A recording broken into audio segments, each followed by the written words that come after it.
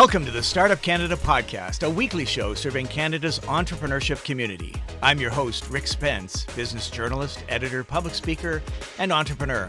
After 15 years as the national entrepreneurship columnist at the National Post, and as the former editor and publisher of Profit, the magazine for Canadian entrepreneurs, I've learned what makes Canadian startups special, scalable, and successful.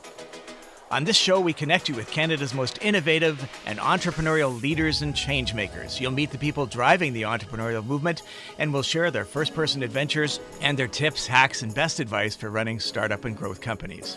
The Startup Canada podcast is a production of Startup Canada, the national rallying community for Canada's 3.5 million entrepreneurs.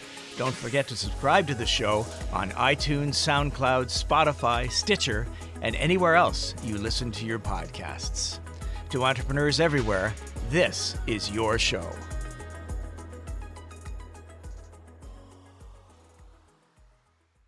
Entrepreneurs from coast to coast to coast, welcome to the Startup Canada podcast. In honor of Pride Month, the Startup Canada Podcast Network is celebrating the contributions and achievements of LGBT plus entrepreneurs. Join us as we chat with LGBT plus founders and support organizations who are challenging the status quo to build a more inclusive world. Today on the show, we're thrilled to have Connie Stacey. Connie is the founder and president of Edmonton-based Growing Greener Innovations. She holds a BA from the University of Alberta and brings 20 years of experience from the IT and computer programming sectors to her work at GGI. Connie founded the company in 2014 to create a better generator, silent, no fumes, no carbon emissions. Upon developing the patented Grengen solar battery generator, she expanded her design into the battery storage sector. Connie serves on the steering committee of the Centre for Grid Innovation at the Northern Alberta Institute of Technology. She's received Global Woman of Vision and World Changing Women Awards, and she was named to this year's Top 50 Changemakers list by the Globe and Mail. Connie, welcome to the show. Well, thanks for having me. Delighted to have you here. Before we get started, the etiquette here is that we try and assure that our entrepreneurial audience is going to learn a lot from every podcast. So we'll start off by asking what top pieces of advice that you hope entrepreneurs will take away from our conversation today. Blue and green, you'll never be seen. We're not talking fashion. Oh, sorry. Okay. Yeah, I'm not the one to ask fashion advice for, so we'll skip that one. Best advice from an entrepreneur-specific place would be know that you have a customer for your product. So often entrepreneurs start out and they have a great idea, but they haven't really taken the time to know, is there somebody who's going to pay the price for that product or service, And that one in particular, I find is where a lot of companies end up failing is they underestimate the consumer's interest in buying the product. So that would probably be the first really big one I can think of. The other is stick it out. There is just so many people who get so tired because it is an incredibly onerous process. It's long, it's hard. You will face a lot of challenges. So you just really have to stick it through. Right. Those are both great pieces of advice. Let me just explore that second one for a sec. Tell me about a time that you stuck it out when normal people would have said, oh, the hell with this. Let's go get a job. Oh, now that's a long list. You know what? We had, this really leads into a lot of our topic today, but one of the things that was a real challenge for me was at the beginning, unconscious bias really played a tough role for me. And I say unconscious because I do believe that a lot of the people I were talking to were by no means sexist or homophobic. But they had conceptions or preconceptions about what a battery manufacturer looked like. And guess what? Battery manufacturers don't usually look like a middle-aged gay woman. Who knew, right? I mean, I thought there'd be a lineup. It turns out that whenever I go to a conference, I have the women's bathroom entirely to myself. It's a beautiful thing. It's like an echo. So for me, a lot of times, it was kind of not one event, but there were so many times where I faced comments of, I just don't see innovation here, or I don't see a market for your product. well, now Missy, I think you should XYZ, right? And there were so many little things like that where people just didn't see me manufacturing batteries. And I mean, women in deep tech is uncommon. Women in deep tech manufacturing is pretty much unheard of. And one of the kind of comical things of this is, and this wasn't by intent, but we've recently filled out more of our executive team, and it's all women. So that was a bit ironic. I feel like that in the end we ended up with an all-female team. And I presume that's because you were looking for the best people to fill the jobs. Yeah, I was. In fact, there was one person I had known from my career previously that I brought in, and that was our vice president of marketing communications. But both our VP finance and our VP ops were recommendations from other groups. And VP ops in particular was a great steal. She was the director of engineering for the city of Edmonton. And, rumor had it through a friend that she might be looking. And when I met her, I knew, wow, she's totally my opposite. Perfect. What do you mean by your opposite? Well, I think one of the things with being an entrepreneur is you really do have to have a certain appetite for risk, I think is probably the best way to put it. I can't imagine someone truly being successful in something, startup, in new technology, any of this stuff where there is so much risk. There's so many unknown things. I mean, when I built our system, it's a patented technology. Well, guess what? It had never been built before.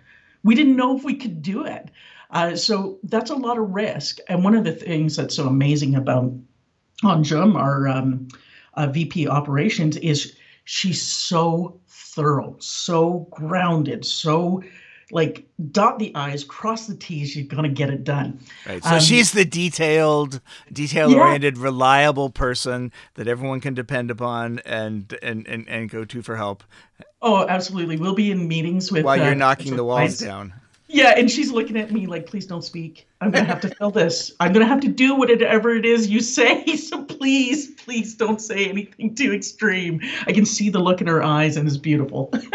And you know what? I'm glad you brought that up, because I agree with you that every business with any type of ambition has to have both types of people. It's got to have the chargers ahead, the movers, the shakers, but it's also got to have the details people who can keep it all together. Put a restraining hand on the shoulder from time to time, and also know when not to put a restraining hand on the shoulder. So it's great that you found that out. Yeah, and honestly, like in particular with the finance person, I very flatly said to her, I brought you on to argue with me, because I know that there's a balance between risk and profit, right? I mean, you can risk and you need to a certain degree, but you also have to be realistic about those risks and cautious, or your business does not survive. So, I mean, and she's wonderful. I absolutely love this woman. She's very pragmatic. She's like, why? This is a question I get all the time. Why? Just everything we do. Do we have to have someone that costs that much? Why? It's wonderful, and it's challenging, and it's the way it should be. I'm going to regret bringing this up. It sounds a little bit like the crew of the original Starship Enterprise, because for every Kirk, you need a Spock to be a rational person, and maybe even Dr. McCoy to add a little empathy. Damn it, Jim! I'm a doctor, not an engineer. Absolutely. You do. You really do need a balanced team. And that was something that I've been really excited about in this last year as we filled out our executive in particular. We've had such amazing luck in the last couple of years. As things started to turn, we've been able to pick up some amazing people on our team, specialists in battery technology that are really quite hard to find. And lo and behold, didn't they turn out to be awesome people? And that's not always the case. So, we're pretty lucky, and it's been quite the ride. That's fantastic. Well, let's get back to talking about that ride, because we didn't really introduce Growing Green fully or talk about your entrepreneurial journey. So tell me a little bit about your quest to end energy poverty and how that turned into portable battery technology and Growing Green innovations. Yeah, well, obviously, if you're going to end world poverty and energy poverty, you should make batteries. You don't see the connection? So one of the things that it kind of actually started, my twin boys, I have three kids, and the twin boys are older, and they were about 3 months old when I walked by a house being built, and they had a diesel generator running, and I thought, if you wake these babies, I swear to God. Like, I plowed through and they didn't wake up, thankfully. And I was thinking about this. Why do we use these things? They're horrible. They're loud. They're expensive. They're terrible in the environment. Nobody enjoys working around a diesel generator. And that was part of what kind of got me thinking, well, is there alternative opportunities for portable power?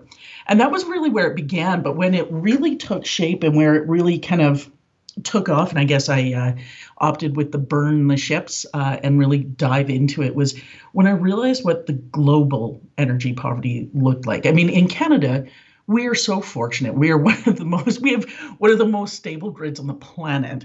And I know sometimes you groan because we get outages, but when you compare it to other parts of the world, it's just night and day. A lot of people don't realize. I'm going to hit you with three crazy numbers. One, there's more than 1 billion people in the world who have zero access to energy. That means they're using candlelight only, right? Nothing, not even light. Two, there are 2.6 billion people in the world who do not have enough energy to cook in any way other than burning something. So often that's a biomass. It can even be garbage and feces. And to say that it's horrible on health and the environment is an understatement. That's 2.6 billion people. And then when you get to what's called domestic energy poverty, you're talking about half the world's population. And domestic energy poverty is you have such rampant outages, or you only have power for certain hours of the day, or it's completely unreliable, that it's considered domestic energy poverty. And that's half the world. I mean, we're talking about basically 4 billion people. And that's something that a lot of Canadians, I think, just really have a hard time wrapping their head around. Tell us about the Grengen. How does it's basically a solar battery, I guess, but you've come up with it as a consumer product. Tell me about that journey. Sure. It actually started for me. I started from the opposite end of the design process. I started with the end consumer, and I picked the hardest consumers to fulfill. So I said, if I'm a woman with a child and no spouse, and I live in rural area in sub-Saharan Africa, how on earth do I get that person power? And what does their life look like? Because I knew if I can solve that problem, I can probably solve a lot of the other problems. And one of the things I did is I kind of went through, well, what do they need truly? Right? So forget about grid, forget about transmission lines, all of that stuff for a moment. Just what does that person need? And basically, there were three key things. One, they needed whatever it was, and this is probably the most important part, to be plug and play, truly plug and play. Lots of people like to say, oh, our systems are modular, or they're plug and play, as long as you have an electrician or an engineer. So that's not actually how that works when we say plug and play. So we knew it had to be plug and play because this person isn't living next door to an electrician or an engineer. So even if they have equipment, this is crucial. Second, it had to be portable. Lots of people in the world are walking to work or find water or food or shelter on an ongoing basis. So it had to be portable and lightweight. And finally, it had to be scalable. So one of the things, and it is very similar to what happens with computers, but we have what's called a watt addiction. So we constantly have our energy demands going up, particularly electric these days, because as we're bringing on more electric devices because of climate change. So it's an important thing that we do, but it does have repercussions in the greater kind of scheme. So when I thought about that kind of bigger picture, I said, I have to solve these three issues.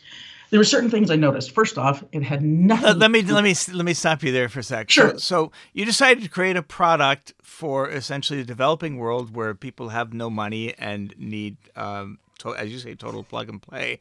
It sounds like you made this as hard as possible for yourself. For sure. I mean, that's pretty much how I grew up. Why would you do that? Why wouldn't you say, let's go after campers and cottagers and people with their shacks up in the north? Honestly, and this kind of, again, comes back to, being Pride Month and all of that kind of stuff. But, I didn't have it easy. I had it hard. Maybe it wasn't because of energy, but I had it hard for other reasons.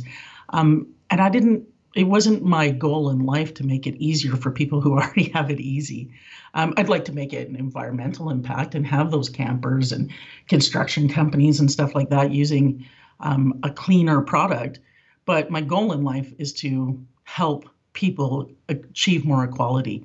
And we're so far from it in so many parts of the world. So, making it easier for the folks going camping, great, not as high a priority for me. Wow. So tell me, long story short, how did you develop the product? How long has it been, and who's buying it? So it's been a long, long process. So one of the things that, a lot of people, I guess from the consumer perspective, and it's important that it's this way, they just see that they can click things together like Lego. Oh, cool. Well, that doesn't seem hard. And that's good. It shouldn't seem hard from their perspective. But from our perspective in developing it, there was a ton of technical things that had to be considered and built into the system. So one of those things is around the idea of we don't know what the input source is going to be. Is it going to be a hand crank or a hydro dam or the grid? So it could be tiny, tiny trickle of energy, or it could be an overabundance. There might be one battery in the stack, or there could be 1,000. And you didn't know what the output was going to be. So are they running one cell phone or an entire city? So that led us to a lot of work in trying to figure out how do we create the electronics so that they're safe and we can allow this plug and play, because effectively we're taking the engineer and electrician out of the equation, or as I like to put it, we're putting them in the box where all engineers should be. Right.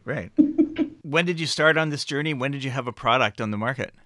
Well, we had our first kind of modified product, which is much more of a more common, it's not super common, but a more common solar generator, our little ultralight. And that was the first one we released. And we had our first kind of production run in 2018. And a lot of it did go to people with interest in hunting and camping, needed it for CPAP machines. Things like that. That was definitely a good fit for that one, but it's quite small. So, and small by Canadian standards. So we are kind of big on power around here. And, we think that something that runs your cell phone and a laptop. And a chainsaw. Yeah. We kind of have some expectations that might be a little bit higher than other parts of the world. So for around here, it's definitely considered small. And it has been mostly Canada and the US that have bought those smaller units. And now we have other ones that are going to be released basically in the next 12 months, it looks like. So we actually were lucky about, mid 2018, we submitted our technology into a contest by the US Department of Defense. And we won an innovation award. And that actually was probably one of the biggest turning points for us. Even though it wasn't a cash award, we didn't have a contract with them. But they have a reputation. And when people think about the U.S. military or the U.S. Department of Defense, I'm sure they have many thoughts. But one of them is certainly that, they know tech. And they buy really expensive tech. They buy the best of the best, typically. So for a lot of people, they kind of went, well, maybe there's something here after all.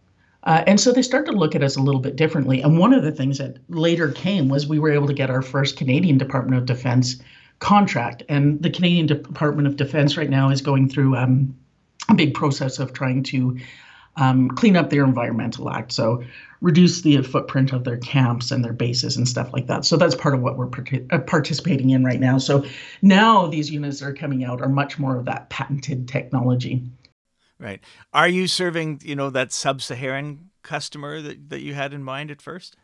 Not yet, or we hope to. We do have a contract pending that is to help the rural electrification of Northeast India, and it's 40,000 homes, so it's extremely exciting. But of course, COVID right now it's just been doing such a number on India in the past while.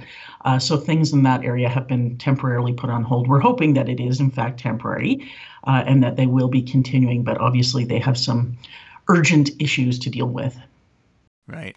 So sum it up for me a little bit. How many units have you sold? Where does one buy them?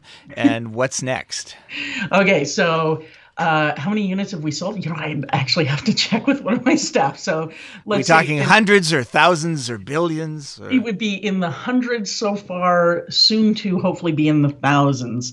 In fact, we have some new contracts coming up that should definitely put it into the thousands. In terms of, what was the second question?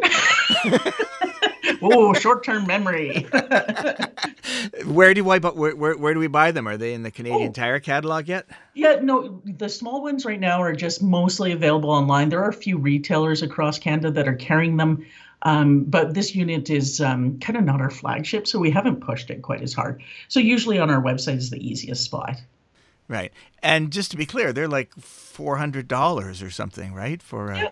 It depends on, do you want a combination where it gets like with the folding solar panel and things like that. And but yeah, they're a great little, like, especially if you're camping and you're a tent camper or tent trailer, little tow along units that are small. They're a great little companion for that because you might not always have power, but let's face it, we don't often go without our phones. So we have, for those digital type of things are a great fit. But this is about the price of a gasoline or diesel, a small consumer generator. Yeah, it is. And in fact, in the long run, we anticipate, the market research would suggest is probably our bigger units will be slightly more expensive to buy than a diesel generator, but much cheaper to operate. So even without having solar, just simply charging the battery from the grid and taking it with you would still be a fraction of the cost of running a diesel generator. And surprisingly, it's actually better on the environment. Our grid, thankfully, is making some improvements. Yeah. No, I mean, I went out and bought a generator once after we had 2 power failures in a row that lasted multiple days. And I thought, you know what?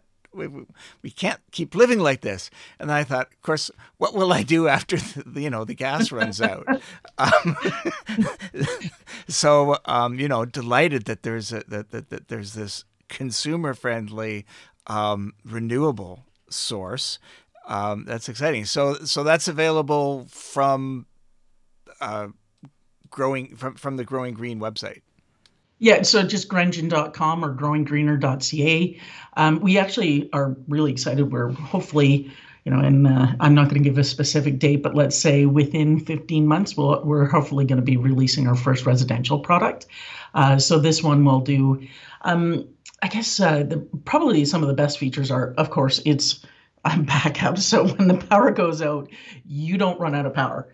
The power is going to keep going. It's a natural, uninterrupted power supply. So the app would give you a little alert to let you know it's gone out, so that you might choose to not do the dishwasher and run the laundry at the same time, but you could. So that'd be part of it. The other part is around time of use management. So there's actually quite a lot of savings that comes from planning when you use electricity. So the way that this works, and for a lot of people in Ontario, for example, they would have time of use. Instead of worrying about trying to plan when you use your electricity, the battery system takes care of it for you. So effectively what it does is it loads itself up when the electricity is cheap and using the most renewables. And then you use from the battery when it would be expensive and when they're using most peaker plants, which are really bad on the environment. And the difference in emissions is huge. It's absolutely huge. So even in such a simple way, even without adding a single solar panel, you actually can have a pretty impressive impact on lowering your carbon footprint by avoiding that peaker plant time. Very cool. So tell us how the Grengen actually works. Do you just put it in the sunshine and let her rip? So a tiny bit more, but not by much. So you, if you're outside and you want to use it for camping, you just plug in the solar panel. It's literally a single plug and turn it on. Plug stuff in. So when we say plug and play, we mean, full on plug and play. And the solar panel, I take it, it's not one that goes on the roof. This is a portable one you carry with you. Yeah, sometimes they're called solar blankets. They just fold up. It's about the size of a laptop, but a bit thicker. So you just fold it out and the cable runs from the solar panel to the Grengen, and that's it. This sounds so bloody simple. Why has no one done this before?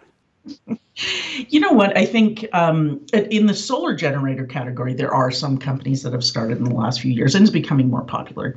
But in the bigger sense, in the patented part of our technology, it really comes down to, I think, two factors.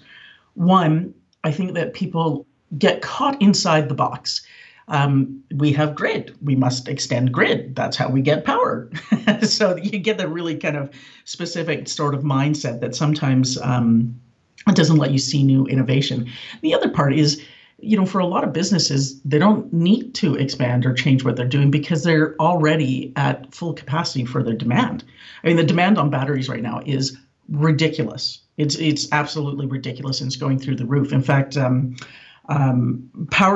Tesla Powerwall 2 has pulled out of Canada temporarily because they can't meet the demand. You can only get it in the US and only if you buy it with solar panels. The flip side of that, though, is that we are getting better batteries and heavier and ones that can help us drive more than 200 kilometers without the car stopping in the middle of the desert. How does that affect you, the fact that battery technology is still so vibrant and increasingly productive?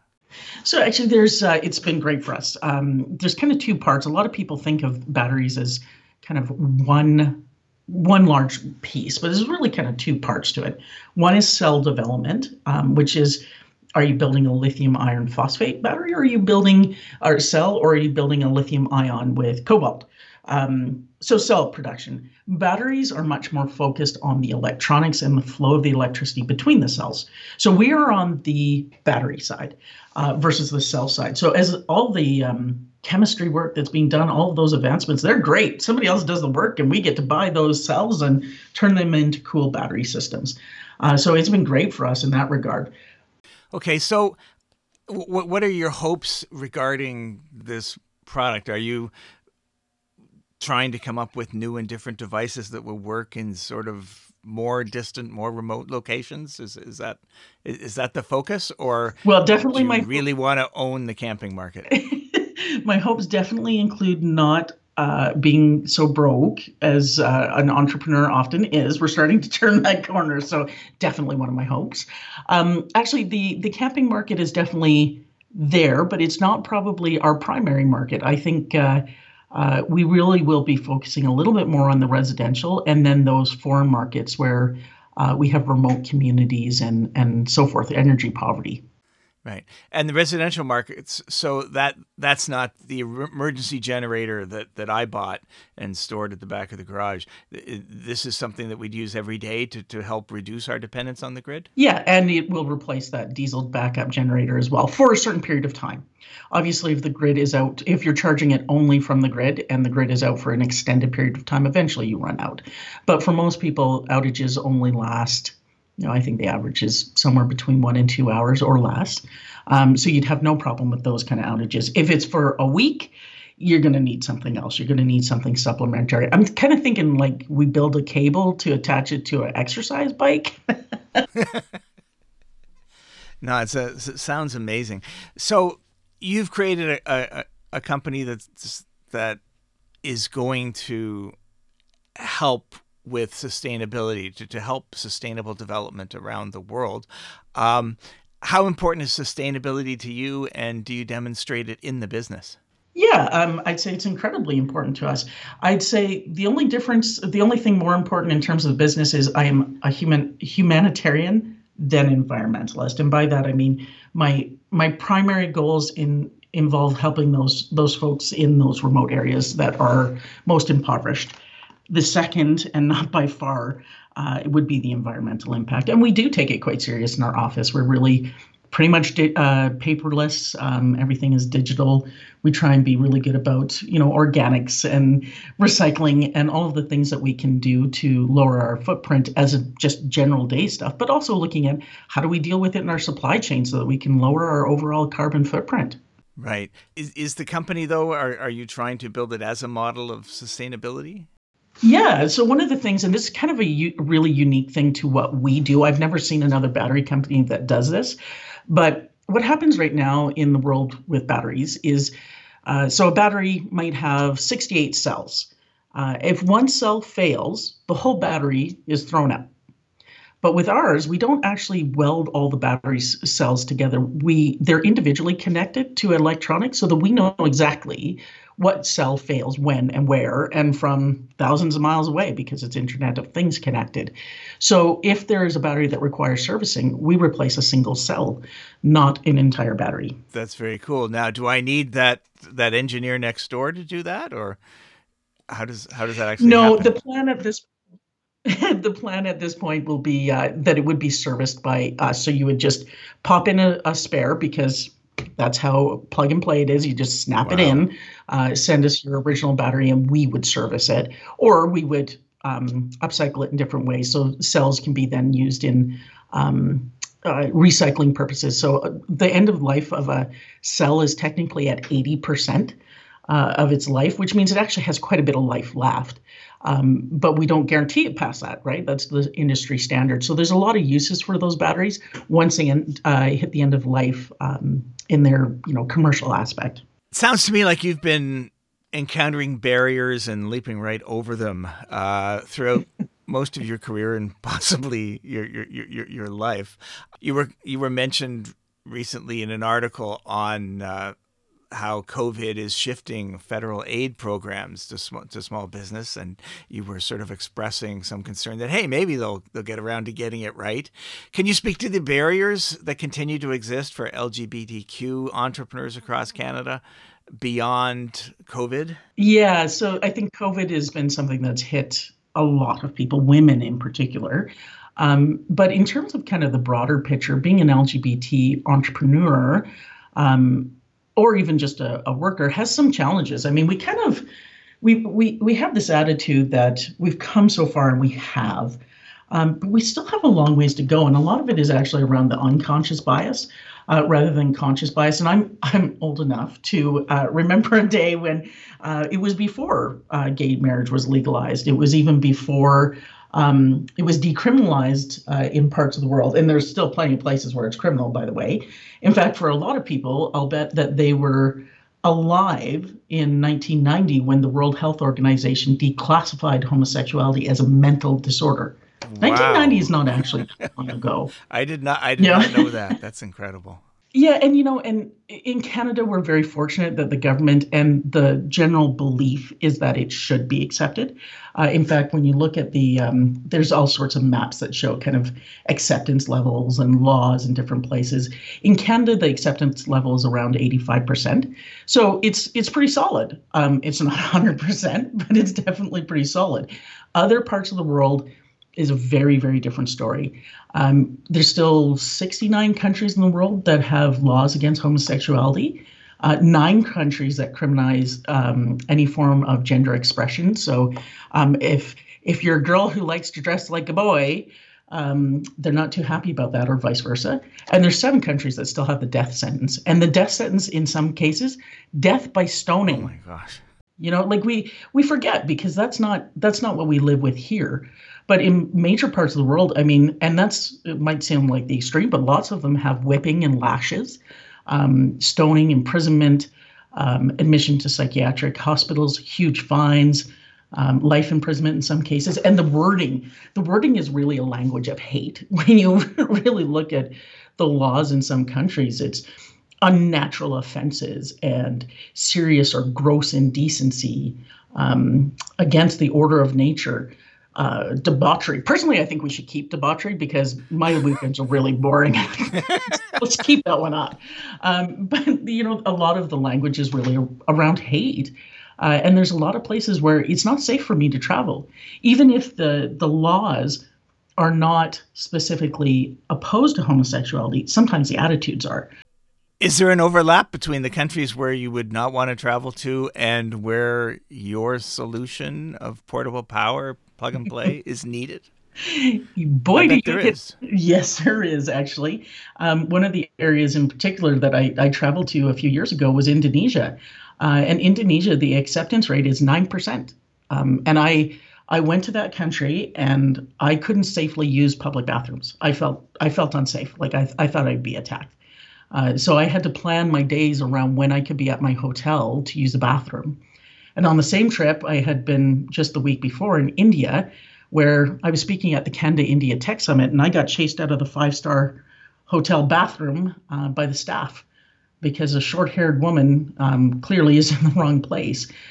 So there were a lot of things that have, been really difficult. And one of the things, thinking on a business level that was particularly tough was a couple of years later, I needed to return to Indonesia. I had a consultant that we'd hired who didn't turn out as effective as we wanted. And I needed to collect some equipment from him. And I wanted to follow up with the contacts we'd made there and make sure we didn't lose that momentum. And I was kind of starting to plan my trip. And one of the advisors I was working with at the time said, "Connie, you can't go." And I said, "What are you talking about, Bob?" And he said, "If this guy really wants to mess with you, he can get you arrested." Not for your behavior, but for your mindset? Being gay. Yeah. For being gay. Yeah. So and because some of those laws are so vague, how you dress and types of behaviors, it's really quite vague. So somebody really can throw you in jail for just about anything. And, we forget, there are so many different kinds of discrimination and things that happen in the world, and all of them, quite frankly, make me sick. But we forget sometimes, because Canada is so inclusive for the most part, that's just not the case in a lot of places. I remember landing in India and standing in the immigration line, and this woman turned around, and she was probably five people in front of me, and she glared at me like if the floor could have swallowed me up and dropped me into hell. That's what she was aiming for. And you could see it on her face. Well, why? And to me, this really comes into a much bigger topic around how we dress. I mean, after all, she didn't actually know I was gay. She's just making some assumptions based on the fact that I wear more gender neutral clothes or men's clothes sometimes. I have short hair. I don't wear makeup. So she treated me that way. And that's the scary part, is that anyone could be targeted on that. Yeah, absolutely. And whereas by contrast, my wife, who tends to dress much more like, your typical Canadian woman, and she wears makeup and she's much more feminine in her dress and appearance. But quite frankly, she's not less gay, I can assure you. She's just as gay as I am, but she gets treated quite a bit differently. So a lot of it really does come down to how we look. And that really is a much broader problem, because that comes to, all sorts of things in feminism, as well as on the opposite side, like men who are too effeminate in their dress. That's not fair either. So I think we have to look at the bigger picture on how we look at people. After all, I remember, this is completely aside from LGBT issues. I was driving through Edmonton, and we have a really eclectic group of people in Edmonton, and I love it. And we happened to pass by someone who was dressed in very kind of 50s style, dress. A woman, and it was kind of one of those poodle skirts, I guess, that kind of thing. I thought, wow, that looks so cool. And the person beside me in the car was like, "Oh my God." And I went, why are you judging this person because she's different? I thought she looked cool. But the person beside me judged her, and not in a positive way. In Canada, we tend to think that we're, more accepting. You said we're 85% of the way. What needs to be done in Canada to help ensure, equality and acceptance for everybody? Well, I think more people have to be advocates, particularly in business. Government can go so far, but business has a responsibility to show leadership. And there have been some great examples. CGLCC, the Canadian Gay and Lesbian Chamber of Commerce, they have done a wonderful job with the bringing on kind of this supplier diversity program, which I think is brilliant, and helps get people indoors that have previously been rather closed. You still have to have the best product and the best price and all that, but you finally can get in the door. But part of it comes on the opposite end, where those corporate companies, big companies, are showing support, showing that their employees, that their suppliers, that every part of their life is inclusive, not just making sure that a bathroom in one building is. It's got to be much more inclusive all the way through, from every part of buying parts to finishing with their customer service. And we've seen some great examples. I know EY has been terrific. They have been unbelievably supportive to me. And we basically had no work with them, but they do it because it's the right thing to do. In fact, that's how I got my VP Finance was a recommendation from an EY colleague. Do you think that there are specific things that businesses could be doing more of in order to be allies and to promote this diversity and equity that some of us believe is so important? Well, hopefully some I of hope us is a so. lot of us. Yeah, you know what? I think that there are a lot of specific things. One is being part of those supplier diversity programs. I think it's great. And again, it's not some kind of handout, they're not grants. It's just an opportunity to meet with buyers. And that's a great thing. It doesn't impact their business negatively. In anything, it impacts their business positively. And all of the other things, including, support of different families at work and the rights. Like paternal leave should not still be a question in some places, and yet it's not expected. There's a lot of places where it just, even the forms, right? Your paper forms say, what's your husband's name? You scratch it out and put Right. partner or spouse, right? And, they're simple things, but they're things that in the long run create an environment that is supportive. And are there sources you could recommend for people for businesses, entrepreneurs, or big businesses to consult in order to not just be more sympathetic, but also to adopt processes and practices that are going to encourage diversity and inclusion? Yeah, absolutely. I think, and this is obviously not my business, but within the CGLCC supplier list, there's actually quite a few companies that consult on this type of stuff that can be hired to come in and help them develop programs, identify problems, things like that. And, I'm a bit of a Brene Brown fan, and I thought she made this incredible, important comment in one of her talks. And she was talking about consulting with CEOs of big companies. And they said, we're so afraid that we're going to do something wrong or they're not going to understand that we're trying to be supportive. And her comment and reply was perfect. She said, it's not about you. Help me with that. Full stop. Well, okay, see, that meant something to me. So it's about the person that has been discriminated against. Yeah, the person who's at the top, the CEO, might feel uncomfortable. The people who've appreciated the privilege of their positions in the past might feel some discomfort, and that's okay. Because guess what? The people who've been discriminated against have felt that for a long time.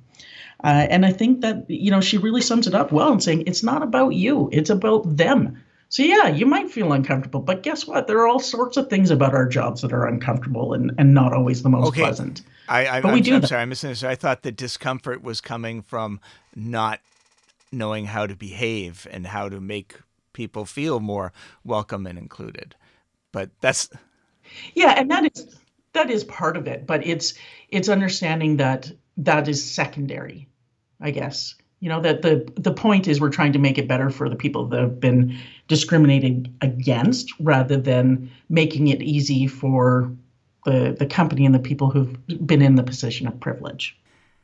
Connie, you've mentioned unconscious bias as an issue in people's lives and something that may stand between us and truly appreciating each other. So tell me what you mean by that and how that gets in the way. Well, I think first off, we're trying to be better, but the whole point is it's unconscious, right? And the impacts can be significant. I'll give you two interesting examples that I experienced in the last couple of years. One, I was at it was a networking basically event here in Edmonton, and I was talking with three gentlemen. Two of them were Alberta government related supporters, and they were very supportive. So don't get me wrong, they were very supportive gentlemen. And the other person was another entrepreneur. Now, of the three gentlemen and myself, I was by far the most technical person, both with my IT experience and my degree and all of it, much more experience than the other three. But the conversation kind of went like this. They said, hey, John Doe, how's all that work going with the RFID? And they talked tech. And then they turned to me and said, now, Missy, have you signed up for? And if anybody else was watching that interaction, that comment just made me look like the most junior person in the conversation, without question. And it came from somebody who I would consider a big supporter of us. But if you were in that room and happened to be nearby, you certainly would have had that impression that I was the little kid in the conversation, where it was not the case. Another one that really stood out for me was when I was chatting with someone, and this was actually somebody in the government of Canada, and the person had been very unsupportive of our technology. And I had comments of, I don't see innovation here, and I don't see much technology here. And then the person came back, this gentleman came back for a meeting about 8 months later. And it happened that I had my director of BD sitting with me, and it was a guy. And he leaned over, and this is business development. He leaned over, patted his leg, and said, well, now that you have someone technical on board. Whoa. This was the sales guy. And I'm just like, I built ERP systems in terms of massive software for huge companies. How am I not the technical person in the room? But there it was, right? He assumed, without knowing much of anything else, that there was a guy in the room. This was the technical person. Right. And what's the fallout from something like that? I mean, I presume you're going to try and gloss over it, but it's something you don't forget. That can affect business relationships, right? Well, you know what? And this actually had a positive outcome, because one of the things that was a result, I was actually on a trade mission with the CGLCC. We went down to the US to the National Gay and Lesbian Chamber of Commerce has a big event every year, which is amazing conference. It's incredible. And while I was there, I was talking to another Government of Canada person. It was quite high up. And we were kind of chatting over drinks, and I mentioned this had happened. And he was like, Connie, you have to report this. And I was like, is it really worth it? Is this going to make it worse? And he pushed me and supported me in every way. And and at the type of level, let's say, not necessarily making a big stink, but he supported me through it and made sure that kind of it got passed down the line that was unacceptable behavior, and it changed. Wow. It's funny.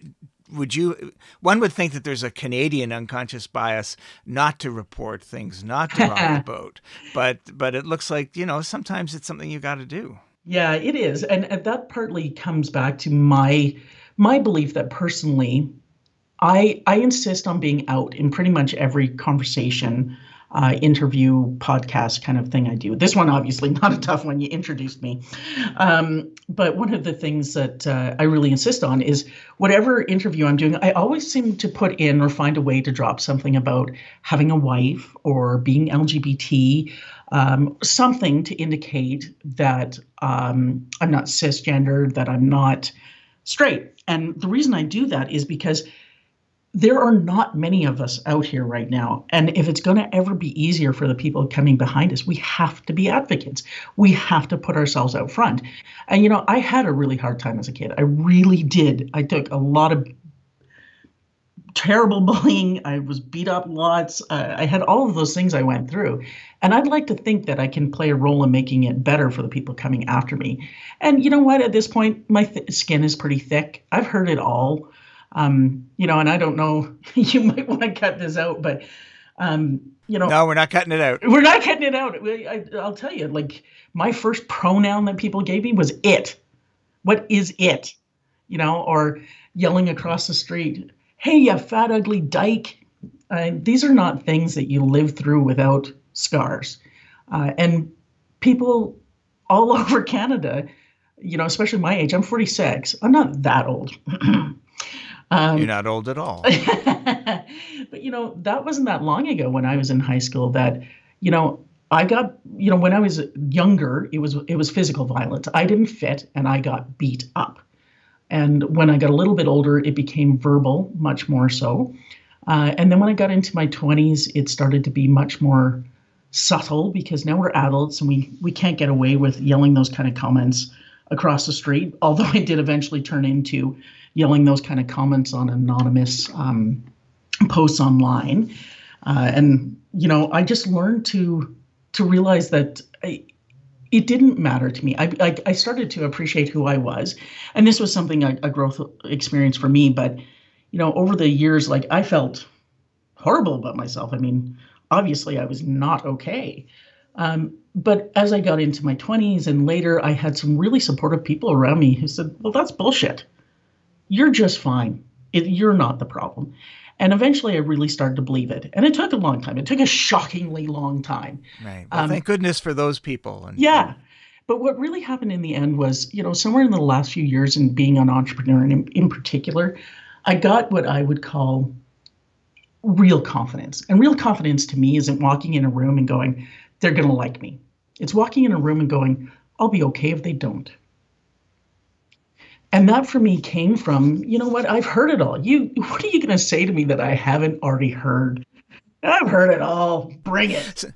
So, there's that old chestnut of a phrase that that which does not kill me makes me stronger. So has that maybe helped, equip you to be a better entrepreneur? Absolutely. 100%. Because, I think there's a crazy stat, something like 90% of all businesses fail by year 5 with new tech startup. It might even be more, I don't know. But part of it, I think, comes with the fact that I just didn't assume it was going to be easy. And I assumed people were going to stand against me. And I just didn't quit. Because if I had quit, I would never have made it to 46. I'd have quit a long, long time ago. But I didn't. I kept pressing through, and people gave me a hard time, and I said, fine, I'll find another door. And I kept going. So you said, I didn't assume it would be easy. I assumed that people would stand against me. Those are such powerful words, and they're so sad and yet so strong and hopeful at the same time. Yeah, I mean, that is kind of what I aim for, I guess. I'm actually a pretty, I think people who know me well would say I'm a pretty positive person. I'm definitely a glass half full kind of gal. And I look for the brighter things and I try and let the other stuff roll off my shoulders. But, I think it's important. I mean, people need to know that it does get better, because if not, how do they have hope for, down the road? I remember that trip to India. While I was there, I saw two young women in the back of the room watching me on one of the talks. And I got a kind of closer look a little later in the day. And I thought, these are two young women who are gay, and they're looking at me, and I could see this look in their eye. And I thought, they're looking at me with hope. They're thinking, maybe someday. And that is the most empowering, wonderful feeling you can have, is that somebody thinks, you know what, maybe there's a chance. Wow. And that's a good reason to be out and to speak out and Absolutely. to let everyone know. It's also way harder to get dates if you're in the closet, so I don't recommend that. All right. Is there a business case for diversity and inclusion? In your experience, can you see that diverse teams actually perform better, actually see things coming sooner than other teams? 100%. I mean, they've done studies around this, and they've shown, and I remember one of them was a physics one. They had a physics problem. They had a team of physicists and a team of diverse group people that were mathematicians and physicists, but also psychologists and different things like that. I think one of them was a weather person. And it was actually the diverse team that came up with a better solution. And they've done these kind of studies many times, and I have experienced it in my own business, because you don't know the perspective of somebody you've never met, a perspective you've never lived. So when you have people, like we kind of joke, we have a little bit of a mini UN here. We have a lot of different countries represented in our group. And, somebody will come, and we have a couple of people from Brazil, and they'll talk about some of the things that are unique to Brazil that absolutely are different from Canada, that are different from the US, that are different from Mexico. And that is something that makes us better, that provides better quality products, because we're making sure it fits in their environment. Because let me tell you, humidity might not be a big factor in Canada, but it sure is in places like Brazil or India.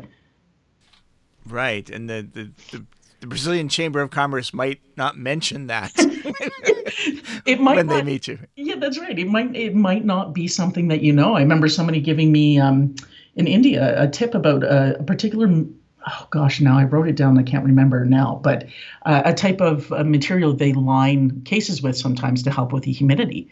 Well, that's not something I would have ever known to look up. Right. Okay. If you could look back and give young Connie some advice, what would that advice be? Ooh, I could think of a lot of things I would tell myself. I think most of all, though, I think you'll get through it, and you'll find your people. I mean, when I looked back, especially, for me, those teenage years around 14 were the hardest by far. And, I experienced at one point where basically all of my grade 8 class, both classes in our junior high, decided that it would be funny to not talk to me for 2 months. And nobody spoke to me, not a single word.